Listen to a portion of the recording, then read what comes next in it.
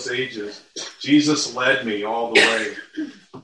He is, what is the picture there? He is our shepherd, leading us. And no matter what we face as a church ministry, and individually, what we face, we know that Jesus, as our shepherd, will be leading us. And that is all the comfort that we need. And Peter is going to be reminded of that as we turn to John chapter 21.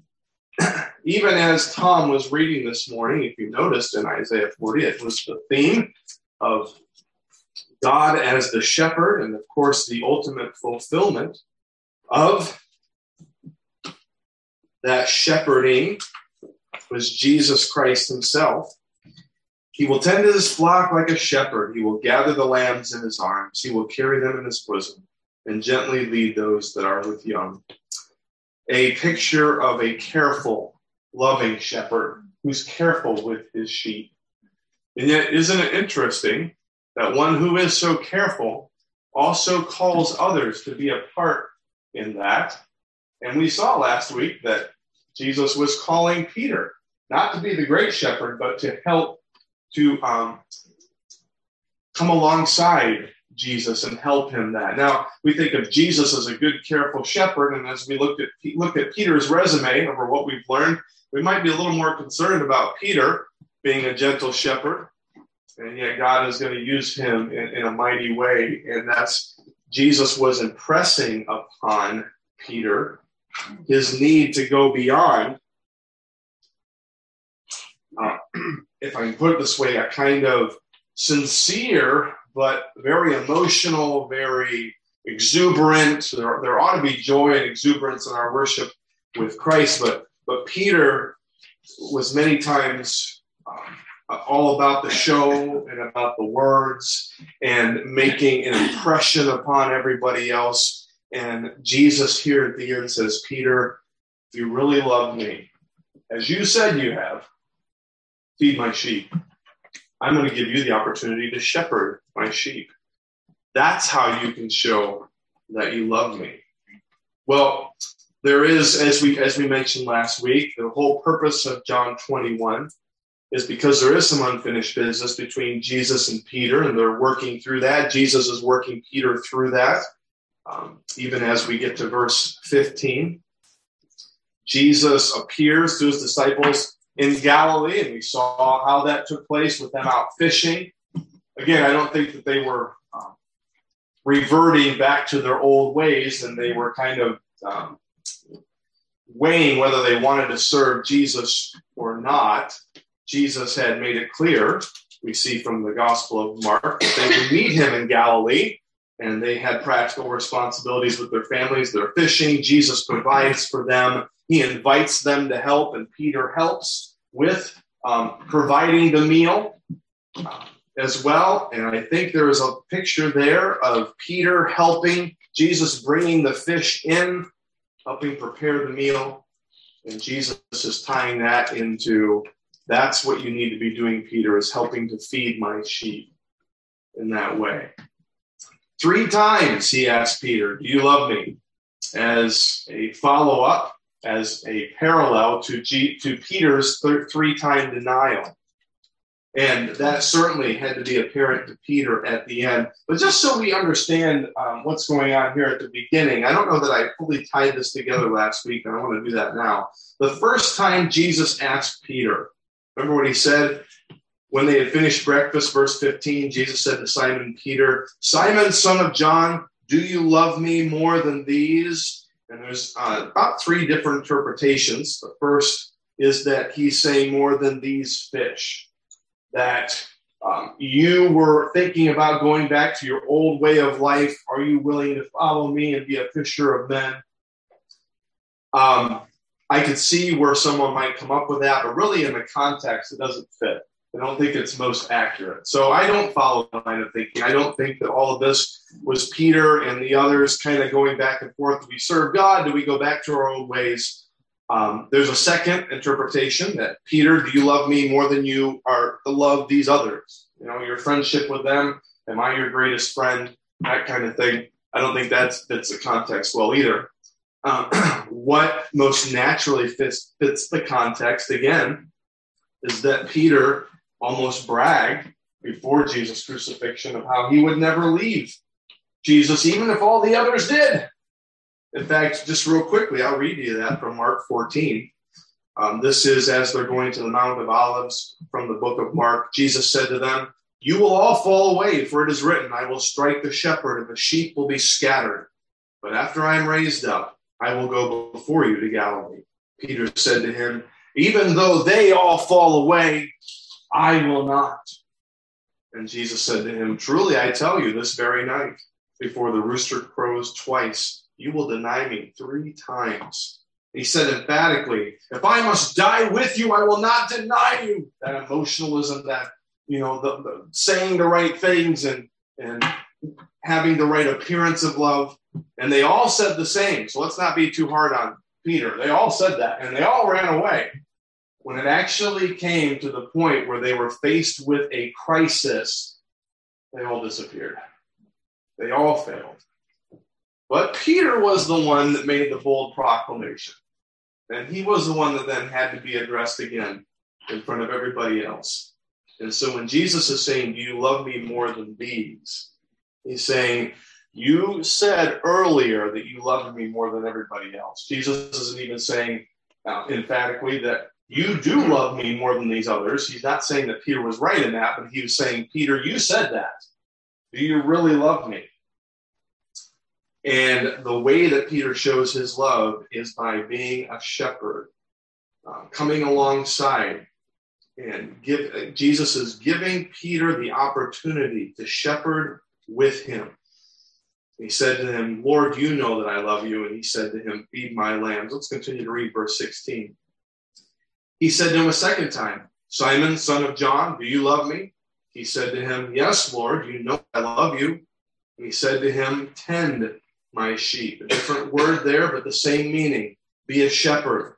Participate in the ministry with me. I'm giving you an opportunity, Peter, to do this. And he said to him the third time, "Simon, son of John, do you love me?" And Peter was grieved because he said to him the third time, "Do you love me?" And I think he was grieved because now he realizes that Jesus is addressing his 3-time denial.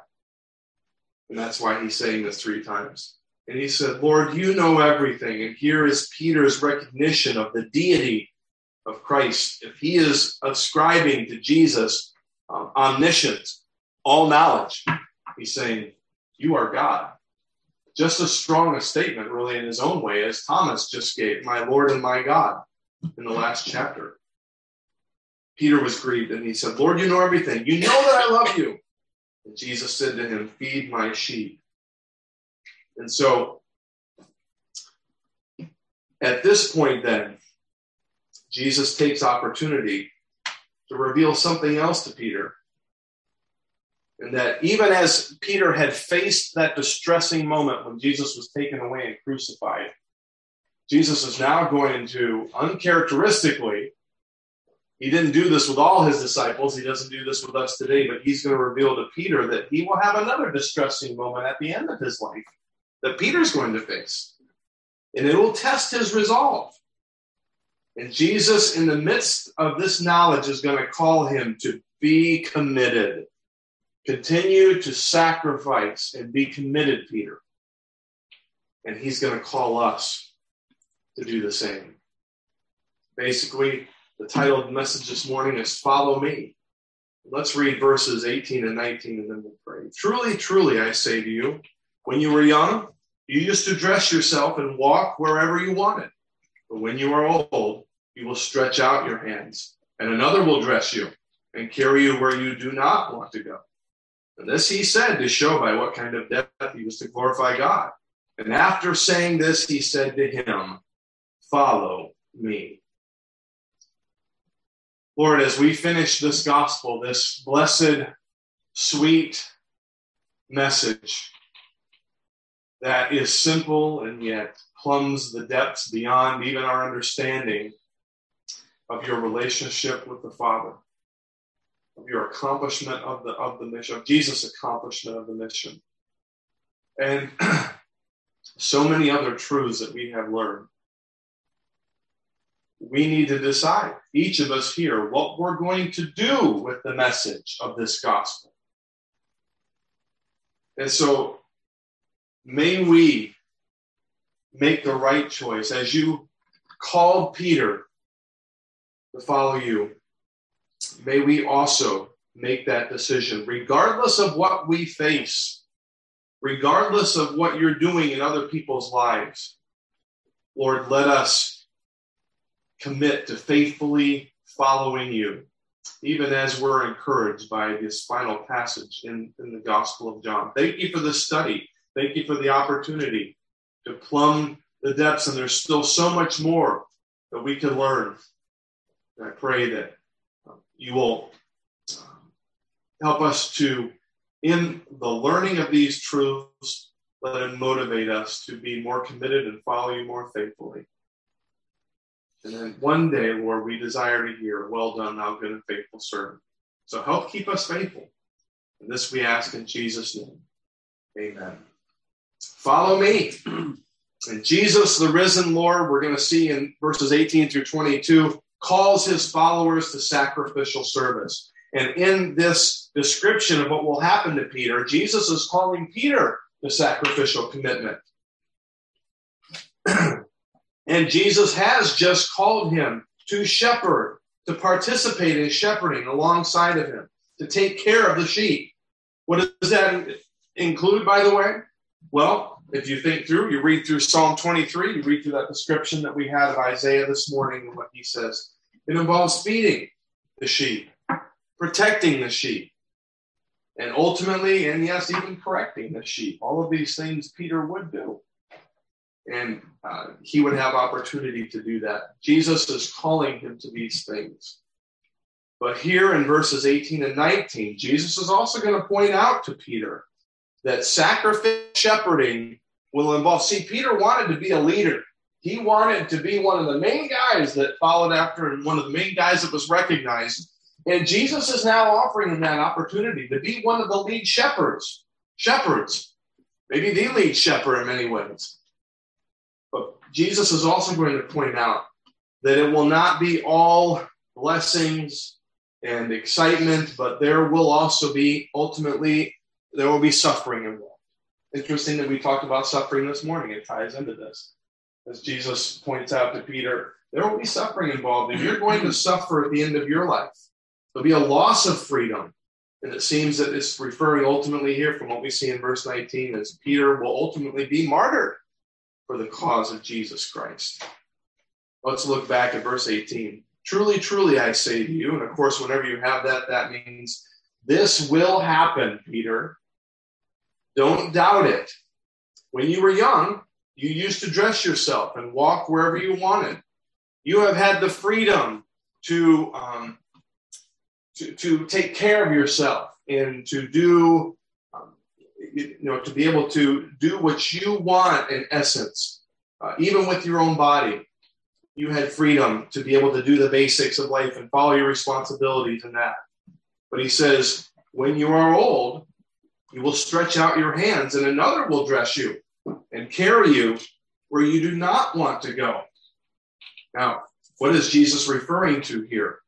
That another will dress you and carry you after he stretches out his hands. Well, it may not be direct. Some of us that study this may immediately go to the truth of what Jesus is saying here. You will stretch out your hands seems to be a reference to, and it was considered by the early church, a reference to crucifixion. So Jesus is saying that Peter will suffer crucifixion, but what does it mean then when he says another will dress you and carry you where you do not want to go? And some interpreters have read this and said, well, that can't be crucifixion then. What it must mean is that Peter will be able to minister with the freedom of being able to do what he wants to do in essence and be able to carry things out because of the vitality and his physical capabilities. But by the end of his life, he won't be able to minister effectively in the way somebody else is going to take care of him, dress him, take him where he does not want to go. But really in context here, that doesn't fit at all with what verse 19 says, just to show by what kind of death he was to glorify God. And the early church took this verse as understanding that Peter would be crucified. He would be facing eventual crucifixion. And so it seems best then for us to take it that way as well. Well, what does it mean when another will dress you? Well, this Greek word could also have the idea, it could apply to someone binding you. In fact, with these crucifixions, many times you see illustrations and things. Besides the nails, they would also tie their hands to the beams. This may be a way of describing in a picturesque manner that he will stretch out his hands to be crucified. His hands will be tied, dress you, and carry you where you do not want to go, that he would literally carry his own cross like Jesus had done to the place where he would be crucified. And Peter finds out he's one of the few followers, right, who receives information about what's going to happen, how he's going to die. And Jesus, in the midst of this, is calling him to be faithful and committed in the midst of the trials he will face. Well, I don't know about you, but I don't know what Peter was thinking for sure, but I'm certainly glad that the Lord doesn't do this to all of us, aren't you? I mean, maybe some of you are thinking, well, it'd just be nice to know what's going to happen in the end. Not really. I'm glad that the Lord doesn't reveal to us the rest of our lives and how he's going to use us in the suffering that would be involved. That would be kind of discouraging, even after we talked so much about suffering the past 3 weeks in Sunday school and the blessings of that and how it can draw us closer to Christ and all of these things. In our physical beings, though, we don't look forward to that. We don't look forward to suffering. Bring it on, God. For all the suffering you can, I'll take it all. No, we shrink away from that. Well, why would God do this? Why would Jesus do this with Peter? Well, Peter has desired to be one of the primary leaders, hasn't he, among Jesus' followers? And Jesus is really using this in a special way to say, Peter, you'll get to do that, but you're going to suffer. You're going to go through difficult things. So you remain strong throughout that. Now, it's interesting, Peter's response here. As Jesus calls Peter to sacrificial commitment, he will also, in the next few verses, call Peter to focused commitment. Focus on what I'm doing in your life, Peter, not on everybody else around you. I read one commentary that kind of took this interpretation about Peter's response, that Peter was actually used the word happy. Peter was happy with what Jesus had just told him and satisfied. And so he looks around and he sees what we can tell here is the Apostle John, or the disciple John, the beloved, who's writing this. And he's thinking, wow, I know what's going to happen in my life. And now I'm going to take opportunity to find out from Jesus what's going to happen to all the other disciples. And I'm going to let them know in kind of a excited, exuberant way. I really have never interpreted it that way. Would you?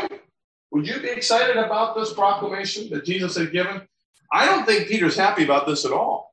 I think he's a little nervous, right? Wouldn't you be? I think it's not quite what he was expecting. Lord, it sounds like you're talking about my death. And so Peter's doing what many of us do when we're children. We do this a little more pronounced. But Peter's looking around at other people's situations and saying, I think in effect, well, Jesus, why do I have to go through that? What about him? What's he going to have to go through? And so look at verse 20. Peter turned and saw the disciple whom Jesus loved following them. And it seems at this point, verses 18 through 19, I think, was still while Peter and Jesus were together with the whole group. I think that they must have all heard this by what we find out later, but at some point, Jesus calls Peter and they're walking down the beach, just the two of them, and John decides to follow them. Peter turned and saw the disciple whom Jesus loved. And again, that's a description of John, the apostle, who is following them. And just in case we were a little unclear, the one who also had leaned back against him during the supper and said, Lord, who is it that is going to betray you. John is using a lot of detail here to make it clear that we all understand this is himself. This is John, the beloved apostle, that Peter is referring to. And when Peter saw him, he said to Jesus, well, Lord, what about this man? And Peter, in essence, I think what's going on here is that he's thinking, well, why do I have to go through things that other people may not have to go through? Is this something that all the disciples are going to have to go through? That's going to be hard. It's disconcerting to him about his future ministry finale. It's not how he would have pictured or how he would have chosen. Well, what's Jesus' response here? Very clear. Jesus makes it clear, basically, you can put it this way, that Peter does not have authorization to request heavenly information on others. Peter, you don't get to know that. And in a kind way, what's he really saying? Peter, that's none of your business. I'm not going to tell you. Jesus said to him, verse 22, if it is my will that he remain until I come, what is that to you? You follow me. And basically what he's saying, regardless of what happens at the end of John's life, Peter, that should have no effect on your commitment to me. That shouldn't affect you at all. But you follow me and be faithful. Regardless, mind your own ministry business, Peter. And don't worry about what I'm doing and everybody else around you. You worry about what I'm going to do in your life and be faithful to me and commit yourself to sacrificial service regardless of what happens to everyone else around you. I love the Narnia stories that C.S. Lewis wrote. And I've enjoyed reading them to my boys, and now they're reading them pretty regularly. And there's one, it's hard for me to pick some of my favorites, but I will say one of my favorites is called The Horse and His Boy. You remember these books? And the little boy Shasta and his friend Erebus that are running away from a slavery situation. Shasta is anyway. And Aslan the lion is helping them, and they reach Narnia. And anyway, I won't give you the whole story here, but there's a beautiful quote from Aslan, who is the lion, who's kind of a picture of Christ. And he is revealing to Shasta what he is going to face in the future. And Shasta does the same thing, kind of that Peter says. And he turns around to his friend Erebus, and he's thinking about her, and basically asks the lion, well, what's going to happen with her? And Aslan says, child, I am telling you your story, not hers. No one is told any story but their own. And I think C.S. Lewis takes this theme, even as Jesus is referring to Peter here, and takes it and weaves it into his own story. If you've ever had much time with kids, you know this happens, that when they're told to do something, if they find out that one of the other brothers or one of the other friends doesn't have to do that certain thing, or that they might have to do something hard that somebody else doesn't have to do, they might respond with, well, how come that other person doesn't have to do it? Isn't it interesting that when many times kids and adults find out that they get to do something they want to do that the others don't get to do, they usually don't respond with, well, I feel so badly for those others that don't get to participate in this the same way I do. And Mom and Dad, can you help with that? But if the other brothers get to do something, or sisters, I'm not trying to specifically pinpoint my sons this morning, but we've heard this many times. Or they're asked to do a chore or something that the other brothers don't have to do at that time. You know, the response, the question is always, well, why do I have to go through that? Well, adults play the same game. And that's what Peter is doing here. And Jesus makes it clear. It doesn't matter, Peter. I'm writing your story. Okay? And I get to decide. Isn't Jesus making this clear as well? Peter, I decide what happens to everyone. So you don't kind of measure what I have for you based on what the other person is going to do. It's not if I go to you, Peter, and tell you what everybody's going to do, and then you decide to follow me. That's not how it works. I'll let you know, even, and he was blessed to know this much. I'll work in your life and guide you, and you just resolve to shepherd along with me, to follow after me, and that's good enough. Folks, our commitment to Christ should never hinge on or be discouraged by how we see him working in the lives of others. Don't we tend to do this from time to time? Well, how come so-and-so doesn't have to do that? Or how come so-and-so gets to do that? And God, why didn't you allow this into my life? And why don't I have as much resources as that person? And why don't I have a nice house and all of these things like others do? And we can kind of be real comparative towards other people and get discouraged and frustrated. And many people get bitter, and some fall away from the Lord and decide not to follow him anymore because they don't like the way that God's writing their story. But folks, Jesus is reminding us that he's sovereign Lord of all. He has perfect right to write our story. And we have to submit, and we get to submit. But he will have blessings for us as well. Will Peter have many ministry blessings in his future? Well, he certainly will. And isn't it interesting, in the book of 1 Peter, if you read through that, Peter, what is one of his main themes? Suffering. Peter learned what Jesus had taught him. And now he is shepherding others, and he also teaches others how to shepherd well. And he says, don't let it, if I can paraphrase this way, don't let it discourage you when troubling times come. You should expect that, Peter says. Trust me, I know. Jesus told me that very clearly. Peter learned his lesson. I like what one commentator said about this. Commentator, D.A. Carson. There is no belittling of either disciple. One of them may be called to a strategic pastoral ministry and martyr's crown, that's Peter, and the other to a long life and to strategic historical theological witness in written form. At this point, Peter needed a fresh commission, since that was part of his restoration, while the beloved disciple did not. And God and Jesus was doing in their lives exactly what they needed. That's all Peter needed to know in the end. So he finishes up the testimony here. The Apostle John, as he's finishing his gospel, verse 24. Verse 23. Let's not get ahead of ourselves here. We're going to see the risen Lord has prepared his followers to testify of him. And then Jesus' followers did spread abroad his words. This specific saying, actually, that Jesus gave to Peter was spread around, and unfortunately, not exactly accurately.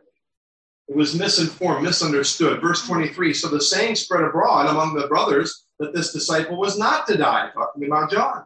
Yet Jesus did not say to him that he was to die, but if it is my will that he remain until I come, what is that to you?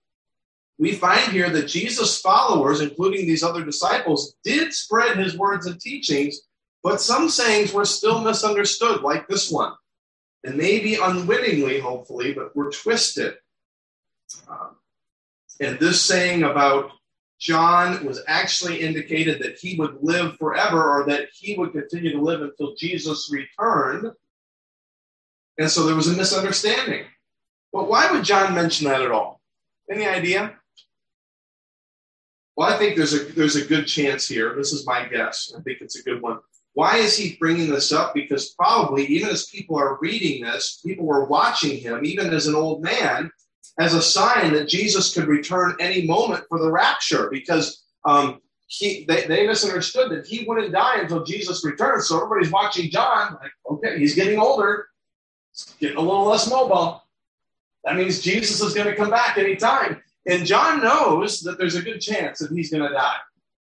And what's going to happen to the believing church and these people that have this misunderstanding, if they see him die, their faith will be in crisis. Oh no, John's died and Jesus didn't return. What happened? We can't rely on the testimony of Jesus. And John is saying, he's probably an older man, an elderly man, as he's writing this gospel at the end, and he's saying that is not the correct interpretation. There are many sincere disciples who misinterpreted the words of Jesus here. So think that. And John, through the work of the Spirit, is providing them the truth that is needed for correct understanding.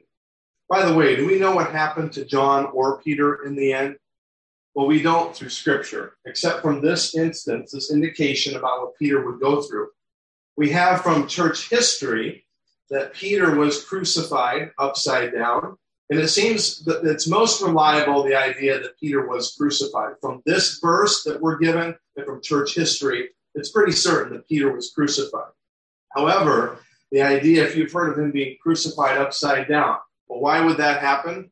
Because the story goes that Peter did not want to be crucified in the way that his Savior had, and so he asked to be turned upside down. And that's a beautiful picture in a lot of ways.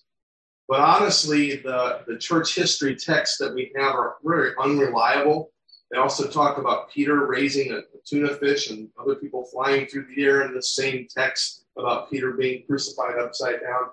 We just don't know for sure. Probably best not to, like happened with John here, to give accuracy to something that we just don't know about. But Peter most likely was crucified regardless. What happened to John? Well, John was the one that wrote the last books of the New Testament, all the way to the book of Revelation. He was exiled on the island of Patmos through church history. We're told that before he was banished to Patmos, that he was actually plunged into boiling oil in Rome. Have you ever heard that before? And I've always heard that and wondered, how did he survive that? That had to have been awful. Well, then I read the rest of the story, and supposedly he came out and suffered nothing from it at all. And people seeing this incredible miracle trusted in Christ because of what happened here. Is that what really happened? Again, we don't know. That's church history. Probably a little fanciful. I mean, God could have done that, I guess, if he wanted to with John, but we really don't know. So it's speculation. But we know that both of these gave their lives in service for Christ. John, it seems, was not martyred and did not have to go through the same type of crucifixion suffering that Peter did. But John was left as the last apostle, disciple, to give final testimony in a theological treatise of the Gospel of John and his letters and Revelation of the truth of Jesus Christ. That was Jesus' story for John. And so John, in these last few verses, reminds us of what his responsibility is. Verse 24, Jesus, we're going to see here, Jesus' followers spread abroad his truth. This is the disciple who is bearing witness about these things and who has written these things. And we know that his testimony is true. John is making it clear here, I'm the disciple that Jesus was wondering about. And you can trust my witness as truth. Maybe he's saying in contrast to that story that people got mixed up, John may be saying, you can trust what I've written here. I was directed by the Holy Spirit. I'm bearing witness to the truth of what Jesus Christ himself has given me. And I have written these things. And so this is his stamp of legitimacy to his gospel. And saying, all the things that I have given you are true. They've come from Jesus himself. This is a testimony of truth and reliability in my gospel. But then it says, we know that his testimony is true. And either John is using this as kind of a collective we and the church that I'm leading at this time, we all assent to the fact that this is the truth of Jesus Christ. Or that it is his church or a group of believers that are kind of putting their stamp on this and saying, yes, we assent, we agree that everything that John has written is true. Regardless, folks, we can, through these testimonies, be certain that what John gave us is the truth. And he had a purpose for that truth, didn't he? For us to believe in Christ and to assent to the truth ourselves. This last verse has this beautiful literary flourish, doesn't it? But there's an intention behind this. John is reminding us that everything that he has in his gospel, and probably he's thinking of the others as well, it's not the full account of all that Jesus has done. We're not given all of the information of everything that happened in Jesus' earthly ministry. He had to edit it for practical purposes. Let's read.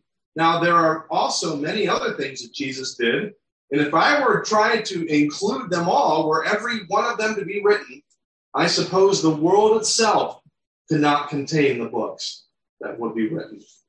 A beautiful way, John says, there is no practical way that I could ever recount everything that Jesus did. I had to edit these things. And we know why John made the edits that he did. He had a thematic purpose. What were his themes? As we finish out this letter, let's think back on John's themes. The things that he did include were to emphasize these themes: the deity of Christ, that Christ is the Son of God. I hope you got that from this gospel. Also, John's his relationship with the Father and the mission that the Father had sent him on to accomplish, and that Jesus had accomplished that mission. That was a key theme of John. Also, as well, the work of the Spirit and the continuing work of the Spirit within the disciples to help them and help us to do the work that he's called us to do. And the new life that we have in Christ is also prominent. And as well as Jesus' control over his crucifixion and over everything that happened to him, and the Father's sovereign purpose in his death and resurrection. And all of those themes are in this gospel that I hope that you caught and understood. All of those things are to bring us together to respond in faith to the Word, the personified Word, the very expression of God. John has made it clear just a few verses earlier. I have written these things that you might believe. So, folks, there's no excuse. You've got all you need. You may not have, we don't have all the data there is to know about Jesus in Scripture. But, folks, listen, we have all that we need to know to believe. John's made that clear. Will you believe? Will you serve him faithfully? Will you follow him? Will we serve him faithfully to the word of truth and his presence through the Spirit in our lives? Are we going to be distracted or maybe even disillusioned that God isn't working in my life the way he's working in that person's life? And I'm having to go through things that other people aren't having to go through. And God, I don't like how you're writing my story. I'd like to file a complaint. I have some editorial changes, Lord. Folks, in a careful way, I want to say that we don't get to do that. John's clear. And Peter learned his lesson. You read through those epistles that Peter wrote. He learned his lesson. He understood. And he said, yes, we're going to have to go through suffering. And you remember he also said it is nothing in comparison to the blessings that we will receive. So whatever Jesus is going to do in your life, don't look around at everybody else's story. He's going to use all of our stories together to work together, yes, and to serve him. But you be faithful. Each of us are called to persevere in serving Jesus till he returns. And each of us are called to proclaim the accurate truth of his message. Here at the end, we have an example of those that spread the word of Christ but misunderstood. We don't want to be those folks.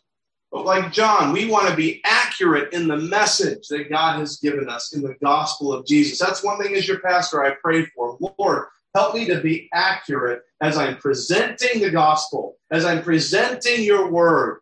Help me not to misinform people like some of these folks did about this thing with John.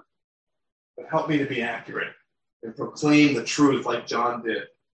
Don't get distracted by attempting to figure out everybody else's stories. But you serve him faithfully in your own. And that is what Jesus expects of us. Father, thank you for this beautiful, wonderful gospel. And as we close and we're at the end of it, let us be motivated to not be distracted by everything else that you're doing in other people's lives and other believers and their stories, except to maybe marvel and be grateful and be thankful and pray for them. But help us not to get discouraged and disillusioned, but remain faithful in the midst of what the work you're doing in our lives. Help us to accurately proclaim your word.